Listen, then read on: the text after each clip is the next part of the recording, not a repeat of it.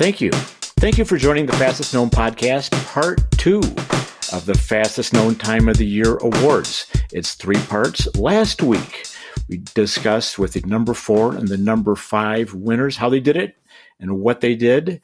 And then next week, number 3, we'll wrap it up. But right now, we are back for the second of our third in the Fastest Known Time of the Year Awards series, where 51 voters from around the world voted for 49 nominees, also from around the world. So we opened this up to everybody. And speaking of around the world, Hillary, who is our first guest today? Yeah, I'm really excited. So from across the pond, we're joined by Anna Troop today. Hi, Anna. How are you doing? Hey, Hillary. I'm doing very well, thank you. It's really nice to be here with you both. Oh, good. So from that accent, Hillary, I think across the pond means United Kingdom. Am I correct? I mean, I'll let Anna answer that. Very definitely United Kingdom, Buzz. Yep. Good. Well, I wonder if the listeners are guessing what route you did, but they're about to find out for sure. Hillary, what did our voters award Anna? Yeah, so Buzz, you always leave it the best part for me, so I'm so honored. As Buzz mentioned, 51 people have voted on the FKTs of the year, so they've ranked what they thought was the most important. And what's really cool about this year, again, you should know this by now, but we opened it up worldwide, and so Anna has been voted number 3 FKT of the year on the female side for the Pennine Way in the UK. That's so exciting. Oh, it's a really nice surprise. Oh, good. Yeah, I know. I love that. The element of surprise. This is the first time you're hearing this. And we're excited to talk to you about it. Great. Well, of course, we're recording audio, not video. But if we were recording video, we can see each other, although we're not recording it. And there is, unfortunately, the audio doesn't quite transmit the element of surprise and so forth. And it is fun to talk to you, and I appreciate that you feel good about number 3 FKT of the Year award, because there's a lot of really amazing things that were happening out there. And before you, we had Addie Bracey and Corey Connor in the Grand Canyon rim to rim, and Brooke Thomas, hiking and running the entire length of New Zealand. And now it's you on the Pennine Way, which is the classic, I think we can say this, correct me if I'm wrong, but I think it is the classic long trail in the United Kingdom, and certainly the most competitive. You did it just a hair over 3 days, 0 hours and 46 minutes. So thank you. And give us the quick snapshot of the Pennine Way. So the Pennine Way is 268 miles. It goes sort of up the backbone of Britain. It's across a variety of terrain. It's got about 12,500 meters of climbing in it. And it's one of our oldest national trails. I think it is the oldest national trail. And I suppose it's come on the map internationally because your very own John Kelly has the men's FKT. And as a result of that, I think suddenly the rest of the world has woken up to the Pennine Way.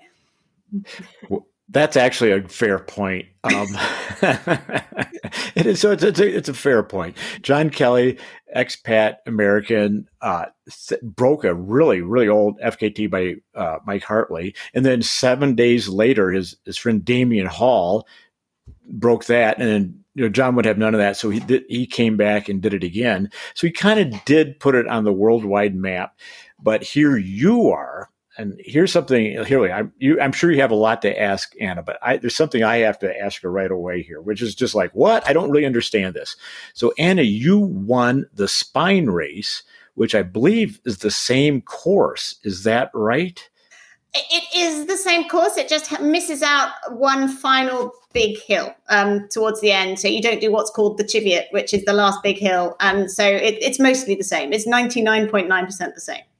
So you won the spine race on the Pennine Way, and then 2 weeks later, you went 8 hours faster by yourself. So I don't quite understand this. Am I misunderstanding the situation? No. This is correct. So the summer spine race does take place at the end of June, and this was the first time I'd done anything properly long. I'd done lots of hundreds, but I'd never gone that long. And you're right, I did win that and came second to somebody called Ian Keith, who's very well known in long distance land over here and a multi-time winner of the spine race. He's just won the Winter Spine this last couple of days. After doing that, I realized I could go a whole lot faster. I'd messed around in checkpoints. I didn't know what I was doing. And I just suddenly thought, I can do this faster. And it just became an idea and a fun thing to do. It was summer in the UK. I thought, why not? So a very small group of us got together and off I went and did it. And not having a pack makes quite a big difference as a female. The spine packs are big because they make you carry a lot of safety kit with you. So not having a pack, I think, was always going to make a big difference to the time. And I just shaved an awful lot of faff time off. And that's how it happened. Well, so Hillary, do you find this a little odd? So you're entering a full-on race where, there's aid stations, the whole bit. And then 2 weeks, which 2 weeks isn't a very long recovery, she goes 8 hours faster. Well, it was 6 weeks. I did do a 100-miler 3 weeks later in between. I did something called the Lakeland 100 in between, and then I went and did the spine. So there was 3 in very, very quick succession, yes. But I think it's actually nice because it makes sense to me because anytime I do a course again, I think I'm bound to shave time off. I mean, Anna, maybe you said, you're faffing about in some aid stations if there's extra things, extra weight, all of those little things make a difference. But also it's like mentally, if you are familiar with a certain spot, even though you're going through it at certain times of day, there's this familiarity and it gives you confidence. But I mean, is this kind of what you felt when, even though you're going faster and, kind of in a mini race setting since you did it supported? It was. And I think the big thing for me was I'd never gone without sleep. Mm-hmm. And so that first spine race where I had, less than an hour over the whole time, I knew I could do that. I knew I could keep moving. I knew how to pace it. And I think knowing that you can cope with sort of 10-minute power naps and not very many of them was a key factor to thinking I can really do this far better. I mean, what the FKT doesn't show was that with 60 miles to go, I ended up with a quad tear, my vastus intermedius tore. I had no idea. And so for the last 60 miles, I was literally limping along. I couldn't go. I had to go backwards down hills. So it was really, really frustrating. So I will go back. I will absolutely go back. So watch out. It will happen again. More time to come off. Wow. There we go. And you actually did go back because there's also the winter spine race. I think the Brits, we'll leave little comments, editorial comments out of that. But there is a certain nutty factor here. Maybe not. Maybe you're just really tough. But there's the winter spine race, which you just entered. But did your quadricep act up during that? No, I just had a very nasty couple of falls in quick succession and ended up with an impact injury to my knee, which meant I couldn't put weight through it. And that happened very early on. So actually, my spine race was all of 4.5 hours. It was one of those. We all have those disasters, and that is up there with one of my disasters. So, wow. On the upside, I'm fresh, and I can now go again. Whereas once I'm mended, I can go again. Whereas the winter spine would take weeks to recover from. Wow. Yeah. Okay. Well, make sure the listeners go on the written show notes because then you get to see the CV. Your little bio is online. And indeed, I'm reading it right now. June 2021, Summer Spine, first place, second overall. Then July 2021, Lakeland 100 first. And then August 2021, Pennine Way FKT. So it was like boom, boom, boom. So you had a heck of a summer. I had a good summer. That's possibly why my quad gave up. The muscle that no one ever tears. I think that was probably what happened at the end of my very fun summer. Sometimes you have to take these risks. Right. But how did it differ? You got to kind of see a certain section multiple times, but at different times of year. Did you have any interesting weather in addition to, I know you mentioned sleep was a problem, but normally kind of when you try to combine multiple days in the mountains, you do encounter some sort of weather problem. Did you have any of this? Oh, it was shocking weather. It was meant to be summer, but summer in the UK is always iffy. So it rained for most of it. I did actually send Buzz the only sunny photo. That was the one photo that was sunny. And on the top of the last range of hills, the Cheviot Hills, towards the end, we were into gale force winds, rain, bog. So yes, it was not a summer FKT in some ways. It was classic English weather FKT. But the summer spine was the same. They had some terrible, terrible weather at the end. I think if you're going to live in the UK and play in the UK mountains, it's going to happen. It's generally rain and big wind as opposed to really nasty snow and ice. But, it was one of those weather days. Yeah. Oh, man. Yeah. I mean, having been to some of the Wales, Northern Wales, fall, I experienced the wind and ice. So... Yeah, and did the clag come down as well? So you actually can't see anything? That's another. Oh, yeah. That definitely happened. And then, and then it's kind of cool because then it creates, I think this is why people love the UK so much, or the UK mountains, because you get this fog that comes in and out, and then you get to see these sweeping views, and then they disappear. And so then when you see them again, you're like, oh, it's great now. It's great until you have to put a head torch on and it just bounces back at you. And then that's not, you can't see anything. Oh, man. Yeah, I would say so. And I've got a question on the kind of the style that you did it in. So yeah, why did you choose to do it that way? The way you did it, supported, right?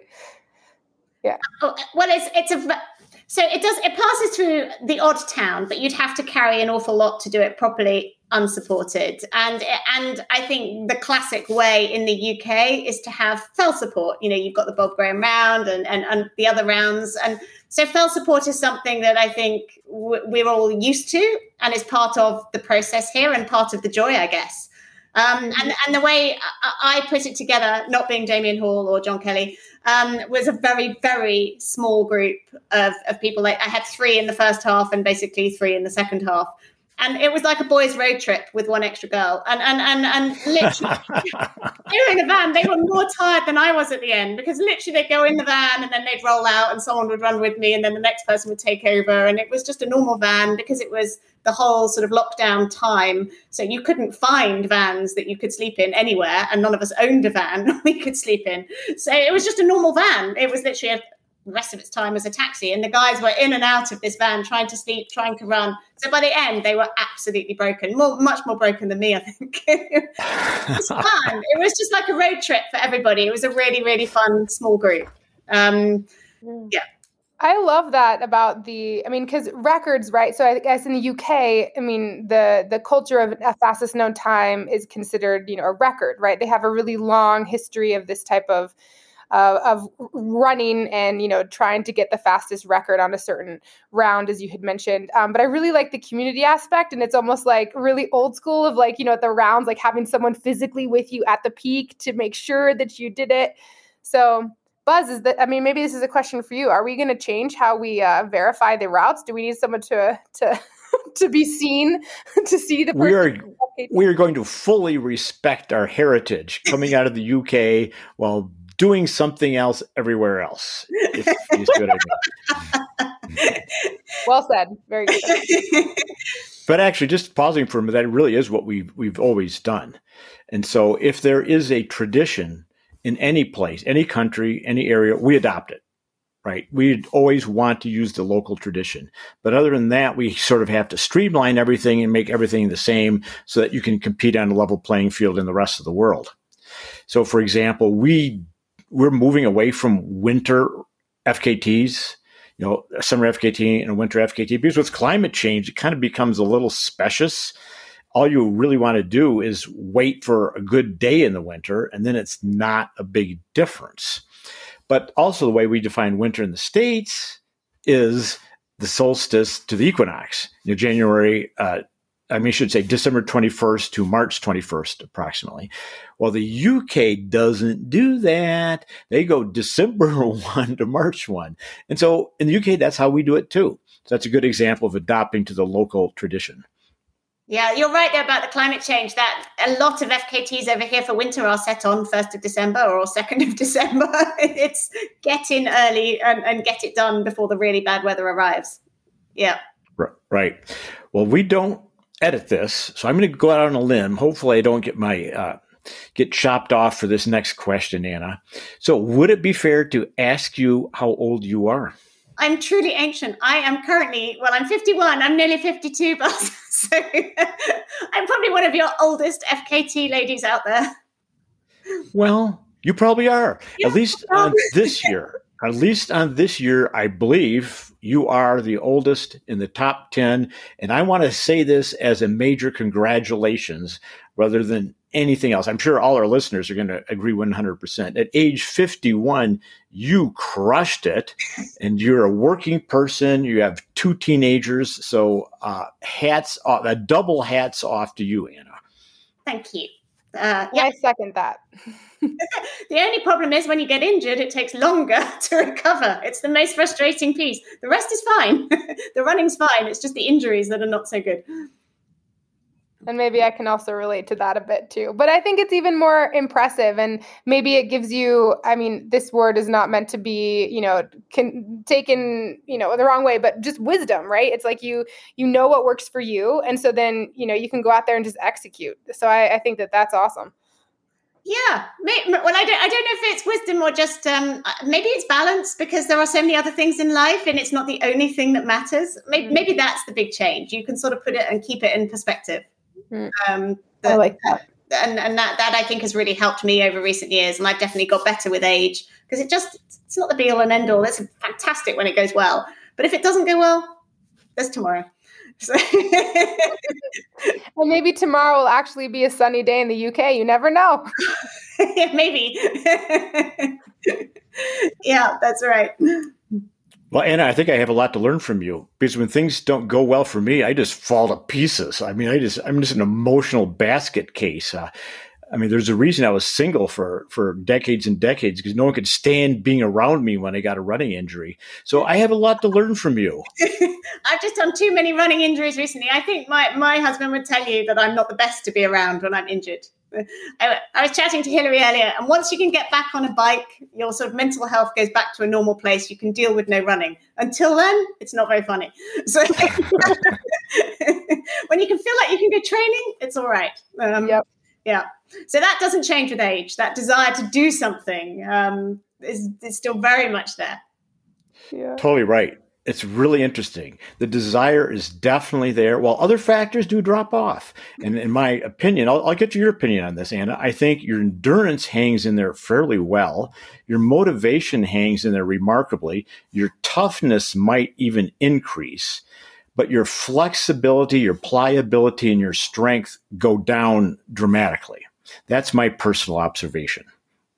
I think you can manage the strength by making sure you do your weights, which we all hate because we're runners. So by definition, it's the last thing we ever want to do. But I think I can manage the strength, the speed. Top speed is gone. And I think when you're training as an older person, you have to be really careful about the really hard sessions. So we tend to do those on a bike. And that really works. So you can keep the physiology going on the bike and save yourself for the sort of steadier running without risking the injuries. That's how we tend to work age. This is age. This is brilliant, because Anna, I have to tell you what I was doing yesterday. Hillary knows what I was doing yesterday. I was trying to keep up with Hillary on the bicycle. Well, that would have been a careless thing to do, because why would you try and keep up with Hillary anywhere? And he can do it very well. So, Well, so, and I very much appreciate your advice. You have to do the hard sessions on a bike, and that's indeed how it went for me yesterday. So excellent advice. You always want to get advice that you're already doing, but we always have to pay attention to the things that we're actually not doing. So thank you for that. You can keep up on the strength. How are your weights, Buzz? How are your weights? Well, I'm doing that. That's it. No, excellent question. I am one of those runners who in the winter like to go in the gym. I'm all about the gym. However, in times of COVID, I don't like the gym because I can't exercise wearing a mask. So outdoors, no mask, we're all good. But in a gym, you really should wear a mask. I can't do that. So the weights have been struggling this past 2 winters for that reason. And the S&C, the body weight stuff, you've been busy doing that? Oh, wow, look at this, Hillary. Anna's on me. Wow, she's totally flipped the podcast interview over. Now I am being grilled to make sure I'm doing what I'm supposed to do. I appreciate this, actually, really I do. And yes, body weight exercises, I'm definitely staying on that, but it's not quite the same. But my flexibility is better. I'm able to keep up on that, but the strength is not quite the same. And I think that's one thing about doing an FKT over a race over here, particularly where they give you an awful lot of mandatory kit. And Hillary will know this from doing UTMB type races. But over here, particularly things like the Winter Spine, you are also carrying sleeping bags and stoves. And so by the time you've got all your pack together and it's about 8 kilos on your back, that's a big percentage of body weight. And that really comes down to managing the strength and training to know how to do that, because it just in terms of core and everything else, it's quite a big movement. And it's really interesting. And Hillary, with her coach's hat on, there's very little written about how to train for running with a pack. Nobody really writes about that or thinks about that. And when you think about it as a percentage of body weight for most females, I think it's a really interesting area that could be looked at in more detail. I never see anything on that. So there we go, Hillary. That would be my... I like it. And I mean, also to mimic what you're saying about strength, I mean, I coach a lot of women, and I argue that it's, women after the age of 30, they can start losing bone mass. And so like, it's actually important to maintain strength and get in the gym, for women starting at a pretty young age and continuing on. And that's just to maintain healthy muscle mass, but also just to support the running that you're doing, because, most people think, oh, I need to get in shape. I need to do these endurance things, but long, slow movement can only help you so much. You have to build yourself back up. So, and I think that's really interesting about the packs. It's like, I always tell my athletes to train with their race pack, right? Because it changes your gait, but yeah, it's something. Yeah, maybe I'll write something about this. My own personal study. Yeah, I think your blog needs a whole thing on packs, Hillary. Okay. Sounds great. Wow, 8 kilos. I had no idea. So we're just bouncing back here, Anna. So for the summer spine race, there's still a mandatory kit. People in the States aren't aware of this. To my knowledge, Hillary, maybe you know something else. There is no mandatory kit on any race in the United States. Well, if you go over to Europe, it changes completely. I mean, I think as a blanket statement, I think now races maybe are requiring it a little bit. Like I was thinking about a race in Utah when there was kind of a winter storm that blew in. But yeah, it's hard. I can say that there's no race that checks mandatory equipment like they do in the races in Europe, primarily that I have done, where you're literally stopped and penalized like several minutes, or you can't continue on past a certain point. So they take it much more seriously, which is kind of ironic because in the United States, our mountains are very remote. We don't have like refuges every 10K. Yeah, right. Hard Rock has no mandatory kit, and you're out there. You can be above 14,000 feet at night in a thunderstorm, and there is no mandatory kit. Mm-hmm. So, and I suppose that's where the debate, and I've seen John Kelly wade into this debate and write about this, which is that the responsibility is yours, the runner, to take the appropriate kit. So I think the argument does go both ways, but the races that I've tended to do, the mandatory kit list is long, and they really check. So Winter Spine includes things like goggles because of the wind, and you've got to be carrying a lot of water, particularly in the summer, because the checkpoints are 45, 50 miles apart. So it's you might not find water en route, even in England, occasionally. Wow. Boy, so you're not getting any of our listeners to sign up for this race, Anna. So you have to bring water, yet it rains all the time. You have to wear goggles. You can't see anything. So, I mean, you are not a PR person, are you? But I take it differently. I think it's a selling point, because then it just means you're going to be prepared all the time if you have everything in your pack. And some people do take that view, and they have 12 kilogram packs with full pages. So, yeah. So it's billed as Britain's most brutal. So I suppose people love the brutality of it. But I think if you're trying to run it fast, no pack is the way to go. Definitely the way to go. So I really appreciated that difference when I was doing the FKT.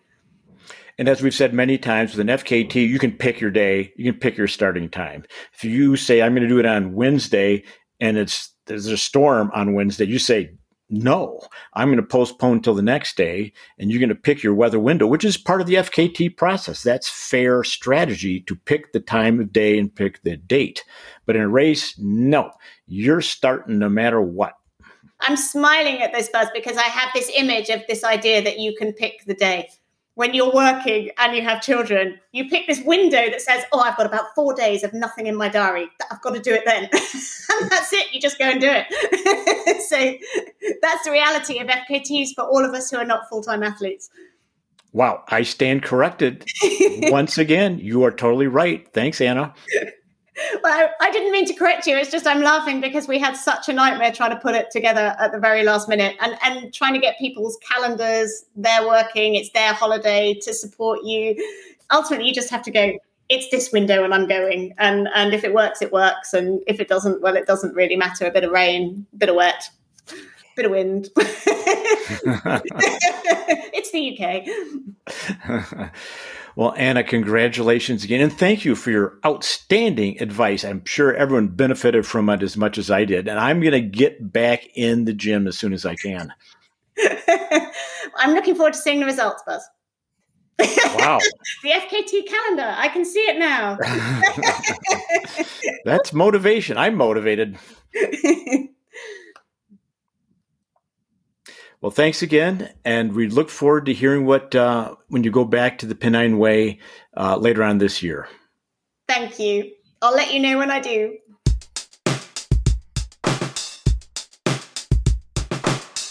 That was fantastic talking with Anna. Really learned a lot. And now we are back in the US of A, I think, Hillary, who is our next FKT of the Year award winner. Yeah, so unfortunately we couldn't get an interview, but I will be happy to announce who's the number 3 voted on the male side, and this is Timothy Olson for his PCT, and this is the basically California, Oregon, and Washington version of the PCT. Buzz, I know you have lots of information, so we're going to do an interview between the two of us, discuss this FKT since we don't have Timothy with us here today. Right. It's too bad. Timothy did get back to us, emailed back saying he was on meditation retreat in Costa Rica. Sorry, we just couldn't get him on. But he was on the podcast before he started his Pacific Crest Trail attempt. And in the written show notes, we'll have a link to that podcast in case you want to hear him directly. And just to finish it up here, Pacific Crest Trail, one of the premier routes, very competitive, big history, border to border. And Timothy did it in 51 days, 16 hours, and 55 minutes, which is 51.3 miles per day. And that's solid because that's 2,653 miles. So he was very, very consistent. Yeah. And I mean, we interviewed a few people like before his attempt, because of course Timothy did it supported, in these multi-day FKTs, especially one as long as the Pacific Crest Trail, you need a lot of support. And so, Timothy definitely had that. And I think that's kind of what allowed him to be successful. And of course for Timothy, he had his family there with him too. So that added, I think, a different level of encouragement, but also maybe a little bit of stress. But I think for Timothy, I think it was maybe more encouragement since he's such a family man. That's a heck of a point. I agree completely. And again, sorry, we don't have Timothy here to say that thing himself. And we definitely don't want to put words in his mouth. But yep, he had a strong support crew with Krista, his wife, who is, if I may say so, she's tough. I mean, I've seen her crewing him at Hard Rock. She's a crew chief. She knows what she's doing. And then her father, Timothy's father-in-law, Bob Loomis, he's an attorney. He's really together. He's really organized. And they had, I think, also Jason Coop down there. Mm-hmm. So he had a tight but solid, really solid crew. Mm-hmm. But I think you need it for those because it's like the day in and the day out. You need like a good support system to obviously to help you recover, right, from a sleep or nutrition standpoint, or just getting your feet up after the run. But then also the people there to take care of the other details. And I think he definitely had that. And I think if those are kind of ignored, you can. Time can add up, I would imagine. Yeah, you're out for 2 months. You're so right. 2 months. You can't just, run yourself into the ground. You can't just eat gels for 2 months. Ugh. You really have to take care of everything. Right. And so, Buzz, talk to me. There's maybe a little bit of controversy with this route, and I'd like you to help, us understand why there might be a little bit of controversy when it comes to Pacific Crest Trail. Well, of course, last summer there was giant wildfires, which you can kind of expect. When I checked, I think I put it on the podcast when we had him on. And again, definitely listen to that if you want. There'll be a link in the show notes. I was noting that the Sierra snowpack was at 18%. 18%. So it was dry. And sure enough, he got started. It's always south to north, by the way. You start at the Mexican border. And as he got up into California, Oregon caught fire. I mean, just, towns were getting burned to the ground. And so the Forest Service would issue these closures, mandatory closures. The trail is closed. And so what do? You can't just quit and go back next year. And this is a huge production. You can't gear this up again. And here's the interesting thing, Hillary. Carl Sabe and Joe McConaughey, who the previous FKT holders, had also done reroutes. And so the PCT has kind of become a little problematic. And I'm going to interject a side note right here is that we are going to remove it as a premier route for 2022. It's just too annoying. It's always going to be a little different. And what we probably will do is establish a 2022 version, maybe a 2023 version, because the route might literally change every year. We should also note that if the Forest Service issues a mandatory closure, and if you go through it, you will be denied the FKT. If you're doing something illegal, no, you can't do that. Just like you can't trespass on Native American lands and things like that. So the controversy, I think people had a reasonable point to question it. I also note there's 2 other points raised besides the fire closures. One is that unlike the previous people, the closures were so extensive this year, you couldn't do just a walk around, leave a trail of footprints going around the closure. It was so extensive that what through hikers were doing was just leaving the trail, hitchhiking on a road for like 30 or up to 50 miles, and then rejoining the trail. He couldn't do it that way. And so they engineered a workaround where he would go up to the actual closure, and you can see this on the GPX track, back it up, come out, and get driven around to the other side of the closure because you don't really want to run 50 miles on a paved highway, and then come in and then run backwards to the northern edge of the closure and then continue on.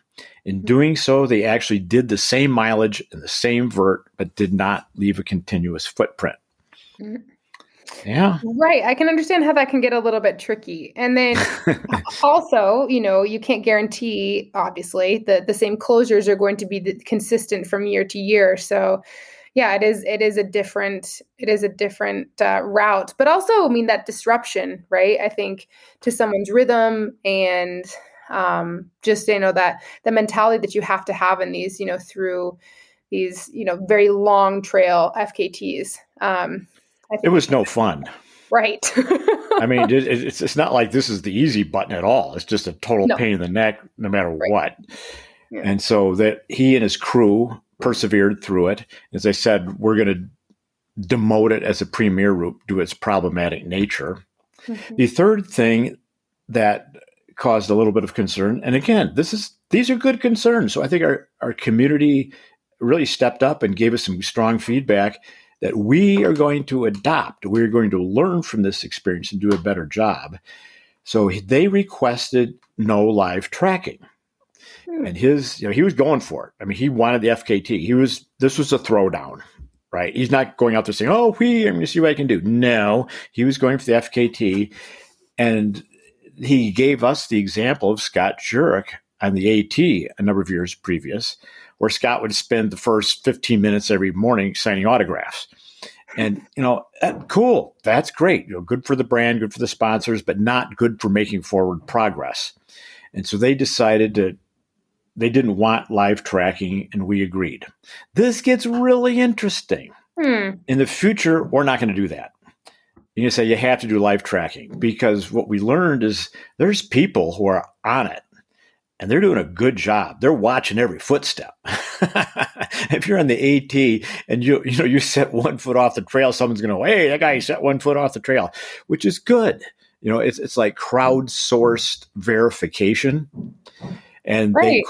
They couldn't crowdsource verify this. Now, as it happened, they shared the tracker with us, and so we could privately look at it. But we're not going to do that again. It's just, we love our community. Our community is really, really good at this. And so to crowdsource verification is a good way to go. So if anyone who's listening who didn't like the way that was done, we're not going to do it that way again. Except, I'm sorry, this is nuanced. This is how it goes. Women often ask us to keep it private for obvious reasons. Indeed, some of our other FKT of the Year award winners, that we've had on this show right now, did that. They were not live tracked, because if you're a woman out there on the Colorado Trail, do you really want everyone to know exactly where you are? I mean, no, I definitely don't. But I'm a bit different. I don't like people knowing where I am, generally speaking. So, I can definitely respect that nuance, Buzz. But I also do respect the fact that, you want it to be public and you want people to see where people are going. And I think, back to, we just had this conversation with Anna with her Pennine Way, like back in the UK, like this whole idea of the records in the United Kingdom, where there's literally people physically there at certain peaks or checkpoints, making sure that you're there. So I think since maybe can't do that for these long trails like the PCT, it makes sense to have live tracking and that, that community-based accountability. But I also think of something like Joe, the string bean, Joe McConaughey, we just talked to, he was number 4 FKT of the year for his Arizona Trail, and he quit. And, he needed people who were following him to literally tell him and encourage him to, to get back out there. And there can also be some positives too, if people know where you are. That's a good example. Both, you had 2 good examples. Joe, where he said, shin deep snow, this is awful, I can't do it. And then sitting there in the motel room and people saying, hey, come on. Actually, you're over 3 days under, you still can do it. But Hillary, I also liked your example of Anna on the Pennine Way and how she describes the situation there. Because for us, we are, we, meaning you and I at least, are Americans. We're kind of, the Wild West, the independent spirit. We kind of like the unsupported, the self-supported. But in Europe, it's just not a thing. It just isn't how they do it. And I like what Anna said. They like to share the joy. They want to be there with friends and family to share the experience. And at the same time, I don't want to speak too dramatically, but they don't have a lot of what we know as wilderness. I mean, you're out there, sure, yeah, Pennine Way, you're definitely out there. But even UTMB, you've been on that course. I mean, yeah, you're out there, which means you might be. Let's see, what would it be? I'm about to say something that might not be correct. But I don't think you're ever more than 15 miles from a town or a hut. At UTMB? Yeah. Oh, I would actually agree with that. And even on like the TDS, like the most, even the more remote, you might feel like you're a little bit more remote, but you're really not even more than, 10K away from. Now, this is 10 kilometers, yes, on the trail, 10 to 20K on the trail. However, it's very steep there. So it could take hours and hours to get there. But yeah. On the Pacific Crest Trail, on the other hand, you can go for days. Right. Exactly. Yeah. Well, good question. So that's how we resolved it.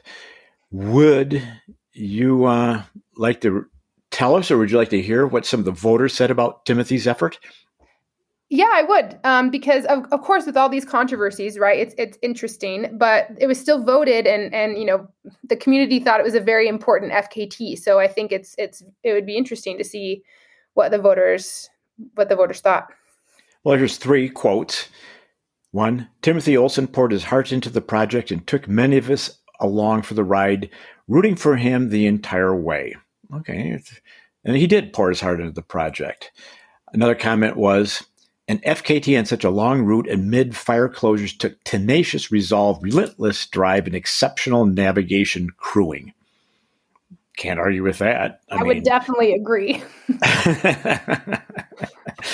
Right. The crew of the year. Maybe we should have a crew of the year award. I think that, or not Anna, but who else did we speak to for her?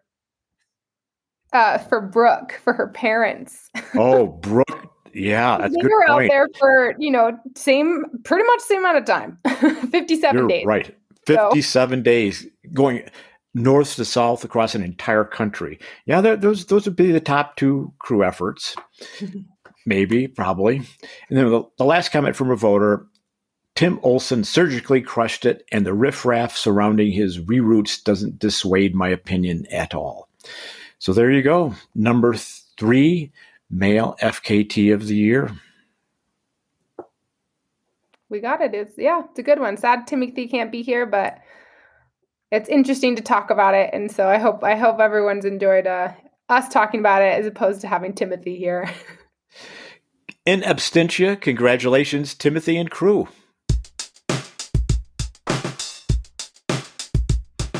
Okay, a little controversy is perfectly normal in any sport. We deal with it really well. It's a big tent in this community, but this next one is kind of non-controversial. It's sort of straight ahead. People really like this one a lot. So Hillary, who's up next? Yeah, so again, we have someone that I hope the listeners are familiar with. But today we have the number 2 voted FKT of the year on the female side. We've got Michaela Osler for the Vermont, the Long Trail. Welcome to the show. How are you? Oh my gosh, number 2! Wow! That's so exciting. Yeah, I did not. I'm very excited to say it to you for the first time. Wow. Now I'm speculating about number 1. I've got favorites, but anyways. Thank you all so much for having me. I'm so excited to be here. Oh, good. Well, yeah, Buzz, take it away. Let's get into your FKT and, tell us about it.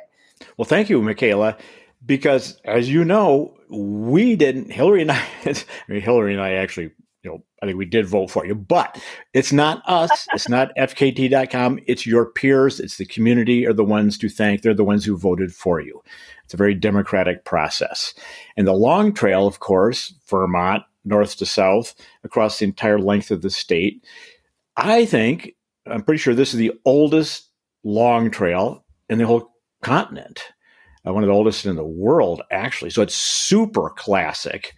And so what's your take on it? And I'll give you the little perspective here, because last year you set the FKT on the Colorado Trail, about 500 miles. This is like 220 miles. It's a little different, but this is also known as a total mud fest. So what's your take, being a Westerner, going back to New England? Well, I'm from Vermont originally. Oh. I actually don't totally identify as a Westerner. It's sort of I'm a transplant. So actually, when I originally, I read Heather Anderson's book about the Appalachian Trail while I was on the AT, and I started being like, maybe I could do something not that big, but something like that. Sounds like she, had a bad time in a good way. So I originally was thinking about the Long Trail. That was always the one that I wanted to do, but then there was a pandemic, and I live in New Mexico, and I just felt a little bit better about doing the Colorado Trail last year, like not traveling across the country, etc. But no, it was always, even when I was on the Colorado Trail, I was kind of thinking of it as like a learning experience in preparation for the long trail.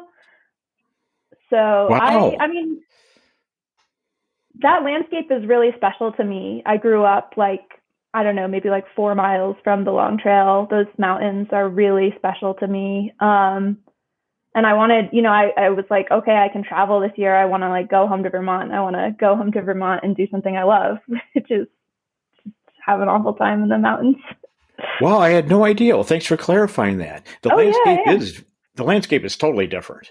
I mean, all the trails out west were essentially built by horses. It was horse packing, and occasionally some donkeys and mules. But the actual construction was done by pack animals as well, often 4 pack animals. In New England, no, not at all.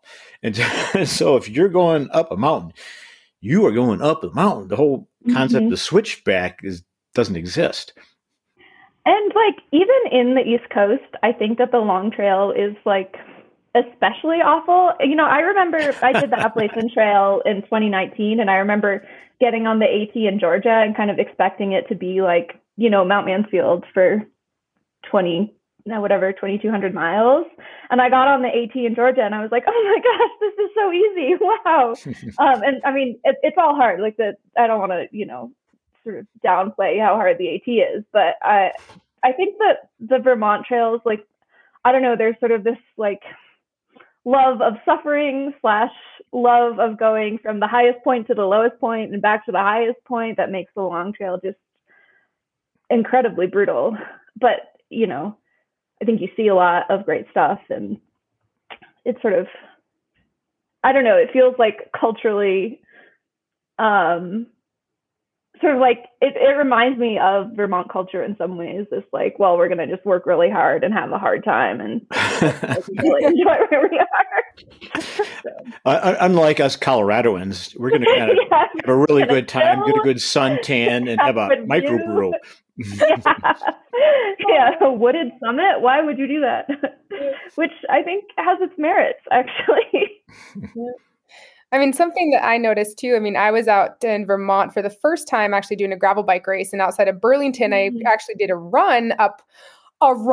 We'll use this in quotations, up Camel's Hump. And this was in July, and it was so incredibly muddy and steep. And I mean, it was hardly a run. I mean, I love this type of terrain, but like, I was thinking, I mean, we've interviewed Joe McConaughey on this podcast, and he's had a record on that. And just people who do these long trails, especially at terrain, like in Vermont, I was thoroughly impressed. So, no switchbacks, which I also appreciate.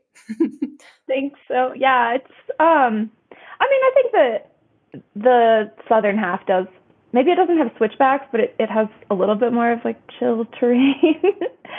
But yeah, it's just, I don't know. I think that I was working with Joe as a coach actually before this, and we talked a lot about this trail and about how it kind of it's sort of like a perfect challenge. It's short enough that you can do it unsupported. And it's like this incredibly classic route, but it just like kind of beats you down. Yeah. Well, Joe should know. He does know. And as Hillary mentioned, the long trail has been very competitive. It's one of our premier routes for a reason, because every year there's multiple every year multiple FKT attempts on it. And you went self-supported, which unsupported, actually. Unsupported, yeah. Unsupported. Oops, I'm sorry. Thank you. Good clarification. Which I think voters appreciate, particularly a particular voter on this very podcast. I'm biased, and like I said, it's okay to be biased, because I do like I think that style makes sense. But that was a question I wanted to ask you as well. I mean, for something like, let's compare to, because you did the Colorado Trail, and that you did self-supported, if I'm not mistaken, because it makes sense. You're going like through gas stations and areas and towns. But I mean, is that different on the long trail?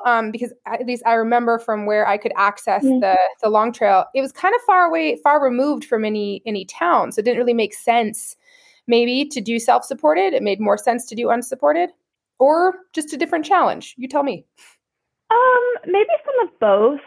I think I'm trying to think. I didn't even look that much into resupply logistics on the long trail, except that if I had done it self-supported, I could have slept at home. I could have gone back to my house. So that was certainly on my mind at that point in the trail. But I think that unsupported was a really interesting challenge to me after the Colorado Trail. I think that there were a lot of problems that I solved sort of on the fly when I was on the CT, which made a lot of sense. I didn't go into that attempt super prepared in some ways, and I learned a lot, and I kind of wanted to see if I could apply that learning to doing it unsupported, because there's so much more that you have to anticipate in the unsupported FKT that you can't anticipate, or that with a self-supported or supported FKT, you can kind of just, go to a gas station and get yourself some ibuprofen or your caffeine pills or whatever you forgot. But I also think, I don't know, I do see what you're saying about that being a different challenge. And certainly I probably miscalculated how much food I needed and was just so hungry the whole time and stuff like that, where, unsupported is harder, but I also think that there's a lot to be said for not giving yourself the option of kind of wasting time going to town, or, even on the Colorado Trail, you hike past that ski resort. I forget what it's called, but anyways, you hike right past this ski resort. It was my second or third day on the trail, and I was like, I could go down there right now. I could be having pizza and a beer, but I have to keep going. I can't even go there. So I don't know. I think I have, even when resupplies are an option, I think there's a lot to be said for doing an unsupported effort. But with that said, I think I'm a little bit maybe I need to take some time off from unsupported FKTs, because that was really hard. Well, this is an excellent question that Hillary brought up. Unsupported, just to clarify, means you brought all your food from start to finish. That's really, really different. Self-supported, you can walk into a store. You can actually walk into a Starbucks. You can walk into a 4-star hotel. As long as no one is helping you, that is still self-supported. You can cache food along the way. But you start off with all the food on your back, unless you're eating roots and berries. You can eat roots and berries. I did. I tried to eat this thing I thought was rhubarb, but I think maybe it was burdock. I don't know. Took a couple bites. It was very bad. I did not continue with that. Have you seen Into the Wild? Please don't do that. Yeah. No, I mean, I was like, this looks edible. It seems legit. But plants are deceptive. They're smart. Okay, anyways, I digress. But I think the thing about unsupported too, actually, as you were talking just there, Buzz, that I was thinking is it's not just food. I mean, food is kind of okay, I need 4,500 calories per day or whatever, or I need, it's pretty you can make a spreadsheet and figure out your food. But I think it's also what, medical needs am I going to have? How much blister care stuff do I need to pack? How much battery do I need for all of my electronics died, just all of those other things that I think were really a little bit more, in the planning phase, difficult for me to figure out, because it's so well, I don't want to carry too much KT tape for my blisters because that's really heavy, but I also don't want to end up having a bunch of blisters, nothing to do with them. So that was difficult, and some of it I hit spot on, and some of it I did not. Interesting. Wow. Yeah, you have to calculate it down to the gram. So I have to ask, going straight to this one, 6 days, 11 hours, 33 minutes, which means this is 7 days. Now, basically, I figure a kilo per day, which is 2.2 pounds. Yeah. How about but that puts you way up there. That puts you at 16 pounds of food. Is that where you were at, or how did you figure your per day? Yeah, I'm trying to think about this, actually. That's a good question. I want to say 4,500 calories per day, and I was shooting for between 100 and 150 calories per ounce in everything I was carrying. So it was, I believe it was a little over 2 pounds per day, and it wasn't enough. So I had been talking with Joe right before, because he had been talking to Joey Camps about he was thinking of doing the Colorado Trail unsupported, and he was planning to bring some ridiculous, like maybe 4,000 calories per day. And the only text I sent to Joe the whole time I was on the long trail was like, please get in touch with Joey Camps and tell him it's not enough.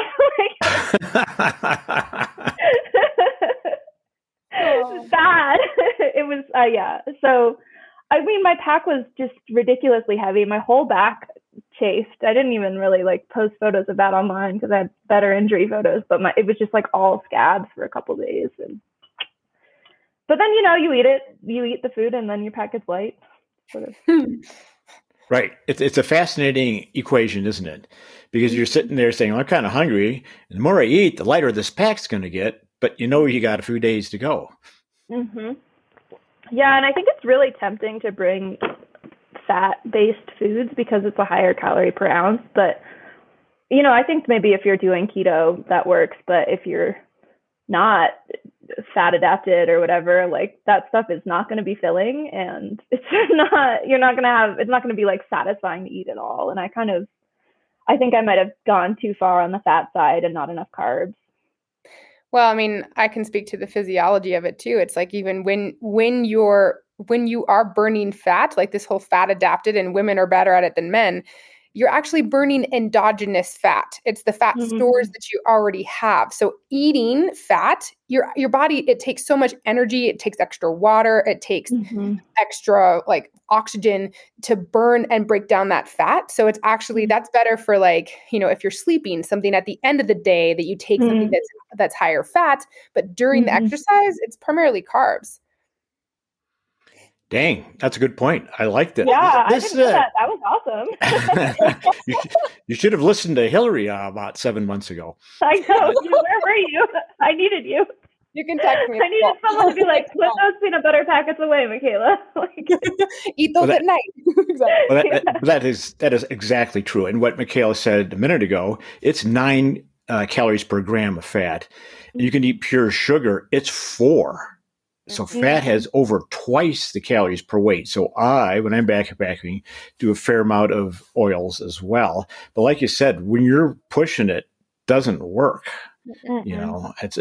Hillary's point was really spot on. It's not actually coming from the food that you're having to break down, which is going to take actually hours to do.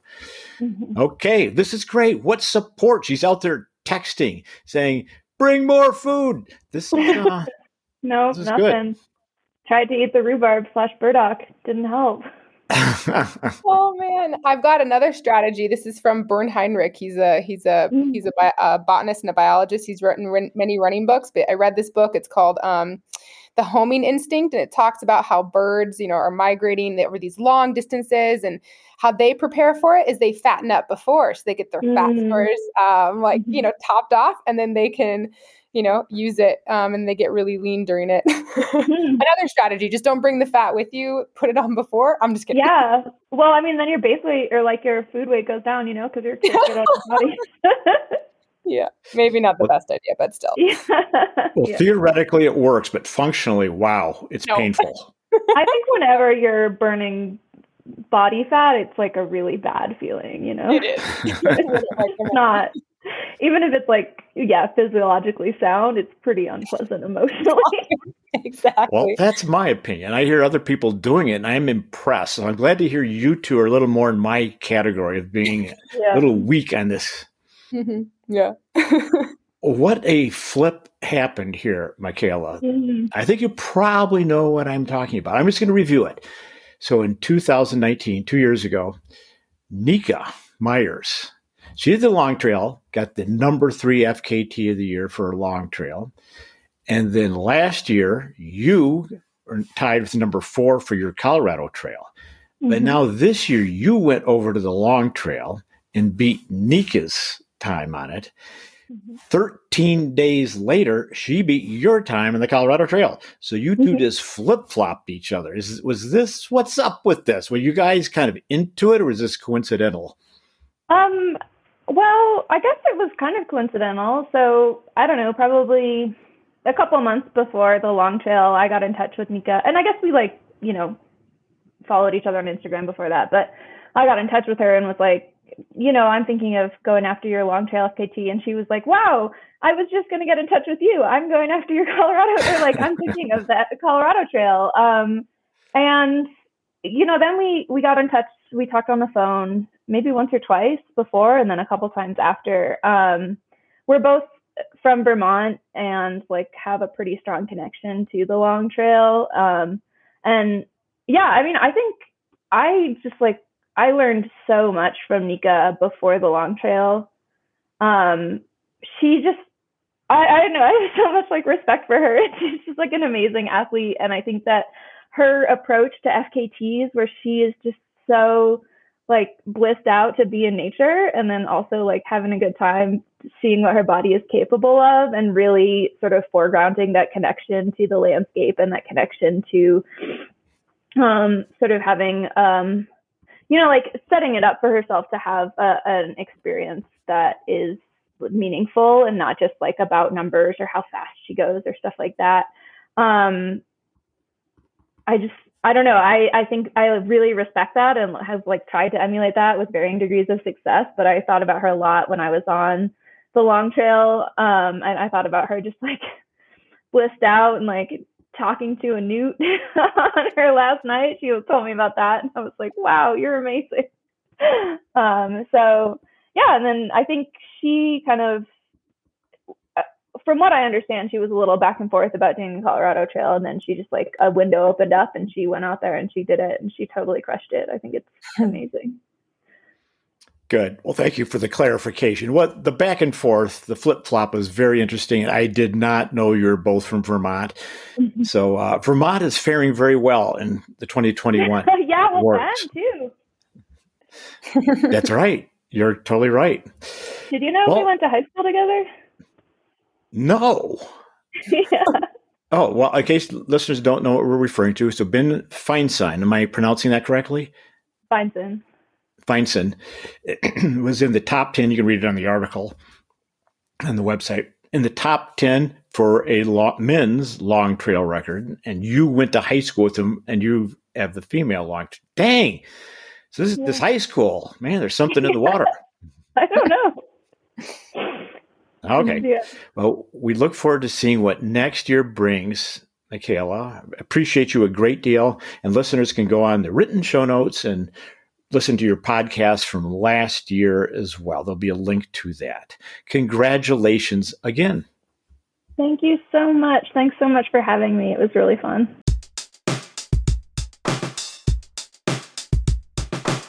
Okay, winding up our second FKT of the year 2021 podcast, we have a person that has been on before. I'm going to give you a hint.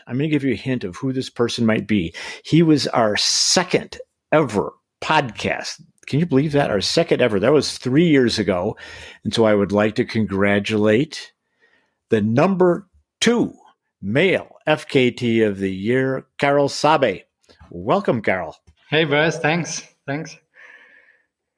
Yeah, what do you think? Number 2. Yeah, it's awesome. I mean, I didn't know what to expect from this year's voting. I mean, I did 2 big FKTs in the United States, but this time I went to look for one in Europe on maybe a lesser known trail. So it means quite something to me to be the second FKT of the entire 2021. And this is international, of course. Yeah. So in the past, we've done mainly North America, and then we did North America and Europe separately, but this is worldwide. Mm-hmm. The voters voted you number 2 in the world. And it's kind of fun because we have good European representation. It's I like that. Yeah, it's cool. And yeah, it's been a hell of a year for FKTs again, I think. So many fun adventures all over the world. And I think it's a fun idea to mix things up and to make it a worldwide voting system. And it's really cool. Nice. Well, your FKT is for the Via Alpina, which I actually had not heard of. Yeah. But this goes through 8 countries. This traverses the entire Alps, which is nuts. I mean, you start at this ocean, just arch up into the Alps, the high mountains, indeed, and then arch back down and finish at the ocean. That's kind of serious. I mean, you wrote, is this true? You wrote this has 100 miles of elevation change. Is that right? It does. Yeah. Of course, I mean, the longer the distance, the harder it is to estimate the exact number, but it's supposed to be around 100 miles of elevation change. Yeah. Well, that's long. It took you, you wanted to go for a month. You wanted to do it in 1 month, and you kind of did. Yeah. I mean, if we 30 days. A month from 31 days, then it's within a month. Yeah. Right. If a month is 31, you did it because you did 30 days, 8 hours, 40 minutes. 40 minutes. Yeah. But you're so good at this. And by the way, in the written show notes will be a link to that podcast we did with you 3 years ago. And you spelled it out. I think you showed how to do long trails. I mean, you're the guy who was early to rise. You start on time every day. You're not putzing around. You're just out there putting in the miles immediately rather than you'd rather start early in the morning when it's dark rather than finish late at night when it's dark. And I think you taught people how to do this. Yeah. And it comes partly from, a bit of a trauma from the PCT, where I ran, the PCT back in 2016. And over there was the other way around. I was running late at night until after midnight, and those were really the darkest moments and the most difficult ones.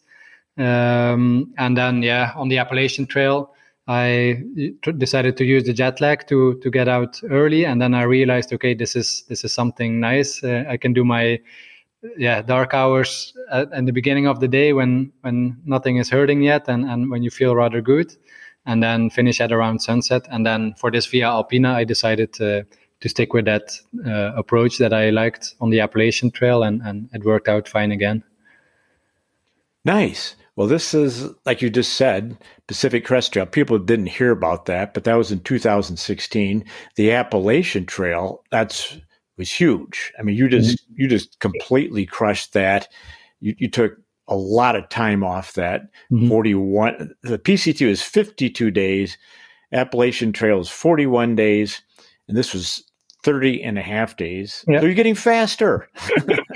I'm getting older. I have to do shorter FKTs. My idea this time was to stick to the same mileage that I managed to do during the AT. But I knew it would involve more elevation change. I think it was about 25 or 30% more elevation change compared to the AT. But with my extra experience from running the PCT, the AT, now I'm more or less figured out how to do it and how to stay consistent and how to go for it. And I must admit, especially the first week was extremely hard to get into it and to do the distance, to do the elevation change. But then, I got into my flow again, and then things took off, and 30 days later, I was at the ocean again. Well, a few things happened in between. Yeah, exactly. But by your normal distance, that's about 50 miles, 2 marathons a day. Yeah, a good 50 miles. Yeah. So 87 kilometers a day I did during the AT, and now exactly the same during the Via Alpina. Yeah. Oh, it was exactly the same? Yep. Wow. Okay. Nice. Wow. Okay. What? When you read the report, again, listeners should go onto the website or the show notes and read your report. You have a lot of photos in there. Your report is very good. There's a film. Yeah. There's a video. I've watched the video. Right. So if someone wants to watch the video, you have to go through the website. I'm not going to, verbally give the URL. That's not going to work. How would you compare this? We're looking at the PCT, this giant coast, this long trail on the west coast of the United States, AT, the same thing on the east coast. Now the Via Alpina, a similar thing in the Alps. So you've got perspective, Carl. What is your perspective? Well, for me, the reasons I started off with these FKTs on these long trails in the first place was, at first because I desperately wanted to hike the PCT and the AT, but I didn't have enough time to just hike them. And then as I got into ultra running, I thought, this could be a fun idea to run such a beautiful and long trail. And then the PCT was a strange and very difficult but rewarding experience. And then since then, I've realized, okay, when you are digging deep for a record and you're digging deep in nature, then you're quite onto something, and it's such a cool experience to dig deep and day after day, and then see the scenery pass by and go through national parks and see sunsets and sunrises. And I kind of find my place in these long FKTs, and I love it. It's something I'm really passionate about, and I think that's why I'm pretty strong in these long FKTs. Yeah, you are. Here's an odd little clarification. So you became known back in 2018 and 16 as the Belgian dentist. Mm-hmm. Now, you were officially a dentist. Do you practice dentistry now? Yeah, I still do. I had a day at work today, and no, I'm still a full-time dentist. But also in the first place, I ended up ultra running because I found dentistry a quite hard profession. You have to be focused, and it's a small place with not a lot of daylight. And then I used running as a way to get some relief from stressful days. And then I realized after a marathon, after a longer distance, okay, this is fun and I like this, and especially when it's out in the woods and in the mountains. And then, I ended up running FKTs, but I'm still a full-time dentist, and I'm happy to combine it still with this running. It's still a relief to me, and it's still a super nice combination to combine it with my dental profession. Great. Well, thanks for the explanation, Dan. You are happily married, so you've got a balanced life. Well, I'm trying to balance it, but I could use some extra hours every day, but right. Now I try to be creative with the available time to get in the running and to get in the work and the time with the family and everything. So, but it's working out. Let me follow up on this question.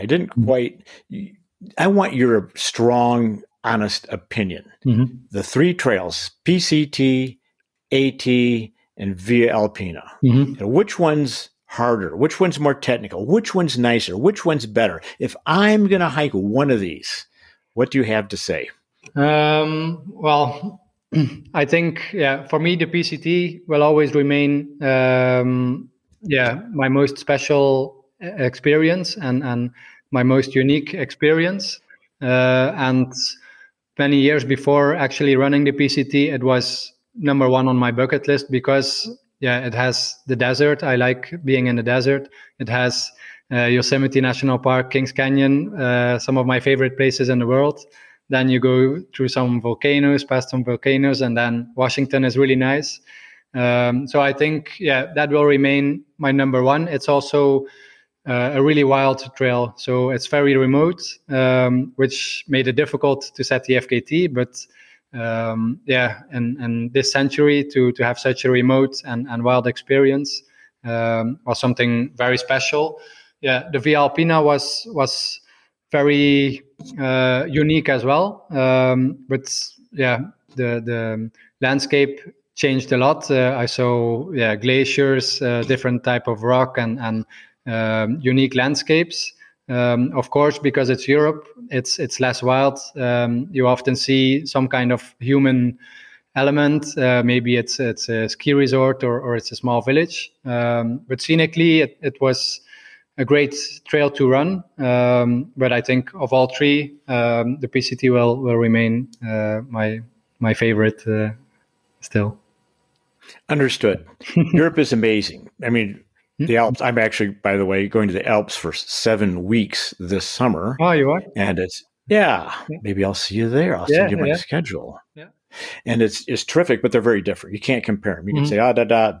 Well, they're just so different. There's not a square meter of wilderness in the Alps. I mean, there's some areas that, for me, it was an exploring journey again. I like to, when I try to set an FKT, instead of looking up a lot of information and look at photographs, I just want to see it as an adventure, and I prefer not to know what's going to come and then be surprised by the landscape. And for the Via Alpina, it was a great approach because day after day I was surprised by, whoa, this is Europe. And then I ran along the biggest glacier of Europe, which was mind-boggling how big it was. And I thought, okay, this is from 2 centuries ago when there were still glaciers, but it was a glacier as far as the eye could see. And then was nice to realize, okay, this is also Europe. Okay, it's maybe more civilized or less wild than the PCT or parts of the AT, but it's still super attractive to be hiking or running there in the Alps for sure. Gotcha. It's a good point. It's moister, bigger glaciers. Mm-hmm. So yeah, well said. So you had some. Again, people should go look at your written trip report and watch the video. You talked about thunderstorms. Mm-hmm, mm-hmm. So you had this amazing ability to be methodical, as you've always done. Mm-hmm. Just knock it down every day, organize. Because for something like this, I mean, speed isn't really it. Mm-hmm. It's avoidance of errors and mistakes, staying healthy, staying methodical. But of course, if the hail comes down and it's a centimeter across, you got to find cover. You can't stay out. And I think that was one of the biggest differences with the PCT and the AT. The weather conditions, like the PCT, it's blue sky from start to finish, maybe 1 or 2 days of rain, and that's about it. In the AT, okay, you get storms, but you're 90% of the time you're sheltered because of the woods, and you can just, okay, maybe the trail is flooded, but you can still run, and you're safe. But during the Via Alpina, a thunderstorm could come out of nowhere, and then you're suddenly up high in the mountains, maybe at 9,000 feet. And then, you have to find a solution. And then, one of the first days, I ran into a big thunderstorm, and I made the mistake of being so focused on the FKT to run through it. And then, it could have ended very badly. But that was a big difference. And then I learned from that experience. And then, for example, on day 17, the weather forecast was showing a huge thunderstorm. And then we decided, okay, let's push on through the night, even though it's in the middle of this FKT. I push on through the night, try to do as many miles as possible before the storm hits. And then, I ended up running, I think, a bit less than 100 miles in 30 hours. Just to try to stay ahead of that thunderstorm. So it was definitely a big part of this FKT, the weather. Yeah. You made good tactical decisions. Well, I had an awesome crew to rely on and who could think with me because I'm maybe very focused on the FKT and they can confirm, okay, it's reasonable to carry on or this would be the better option. So it was really nice to do this with the crew again and with some good friends who were comparing weather applications and who could say, okay, Carl, you've got this and this coming up. It's part of always choosing to go for supported record attempts because this whole dynamic with friends and family and being allowed support, it's a nice addition to setting FKTs. For sure. Well, that's an interesting question, isn't it? Because some people they say, well, unsupported, self-support, you're on your own. I mean, the game is completely different. The equation is different. You're carrying a lot more, and you have to figure out everything for yourself. You have to dress your own blisters and so forth. Yeah. But with a crew, you're the designated runner, right? You can kind of put your head down and go, and someone else could figure it out. Yeah. Would you ever consider doing a self-supported or? Yeah. I like what you just said. One of the reasons you liked the supported isn't maybe because it's easier, although it is. It's because it's your friends and family. Mm-hmm. You enjoy the aspect of sharing it. Yeah, exactly. And just like you can compare FKTs with races that you cannot choose when you want to do it and where you want to do it, maybe where, but not when. Like if it's a really bad day, you cannot postpone it or anything.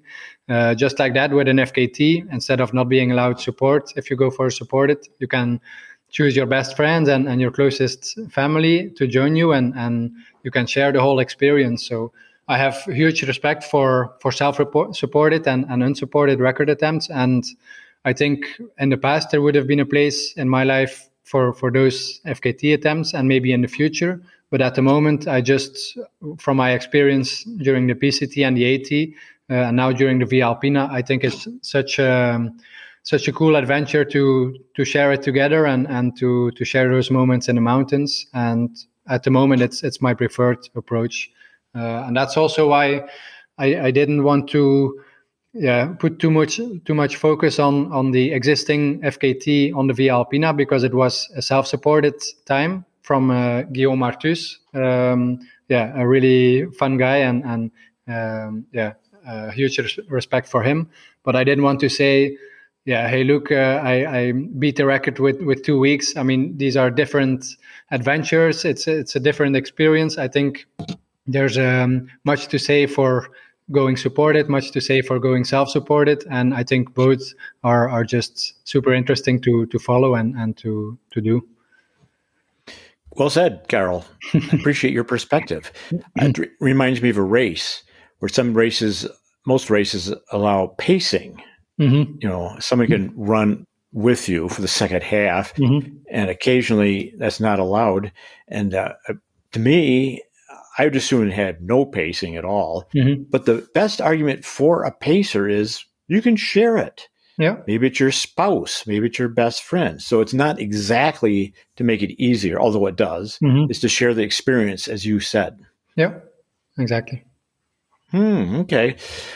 Well, what a list here. PCT, AT, Via Alpina. So you told me you were going to do this a year ago, actually, over a year ago. And you said, you maybe not tell anyone. You said, I have this really big project come up, but don't tell anyone. So are you going to tell me the same thing now? Or what are you thinking now? Are you going to go into the local 5K? No, I think, what I've stumbled upon by just setting off on the FKT on the PCT and that unique adventure that I experienced over there, and then the AT, the Via Alpina now, I think this is, I'm still relatively young. So for me, this will remain the most interesting type of adventure, like going for a really long trail, sharing it with close people and people who want to join some miles with me. And so, you heard me in the past when I was dreaming about going back to New Zealand, where I had some really great hikes and adventures already. And so, in the future, I would like to go back to New Zealand, and then the perfect trail would be the Te Araroa trail that runs the entire length of New Zealand. So, that would be an amazing adventure. Well, folks, you've heard it first on this podcast. And indeed, on this very podcast episode, we spoke. Carol, you don't know this. Mm-hmm. We don't tell anyone. But we spoke with a woman who set the FKT in the Te Araroa. Right. So we hope to hear from you again next year, Carol. And I followed along a little bit when she was doing it. And I was confirmed that it would be a good idea to go back to New Zealand and see that amazing scenery again, experience. And are you going to practice your kayaking? Well, I did a race when I was in New Zealand. I did the coast to coast, where you traverse the island in 1 day, and that has like 40 miles of kayaking and whitewater kayaking. And for that, I train a lot. It's been a few years, of course, now, but I think if I pick up my kayaking, it could be fun to enjoy the kayaking sections as well. Well, Coast to Coast, for people who do not know this, is the original multi-sport race. I mean, that you can trace multi-sport racing back to the coast. Yeah, it's been there since 85 or something, 1985. It's been there for a long time. So you got excellent cred. We look forward to hearing from you in years to come. And congratulations again on the number 2 male FKT of the year. Yeah, thank you so much, Buzz. See you later.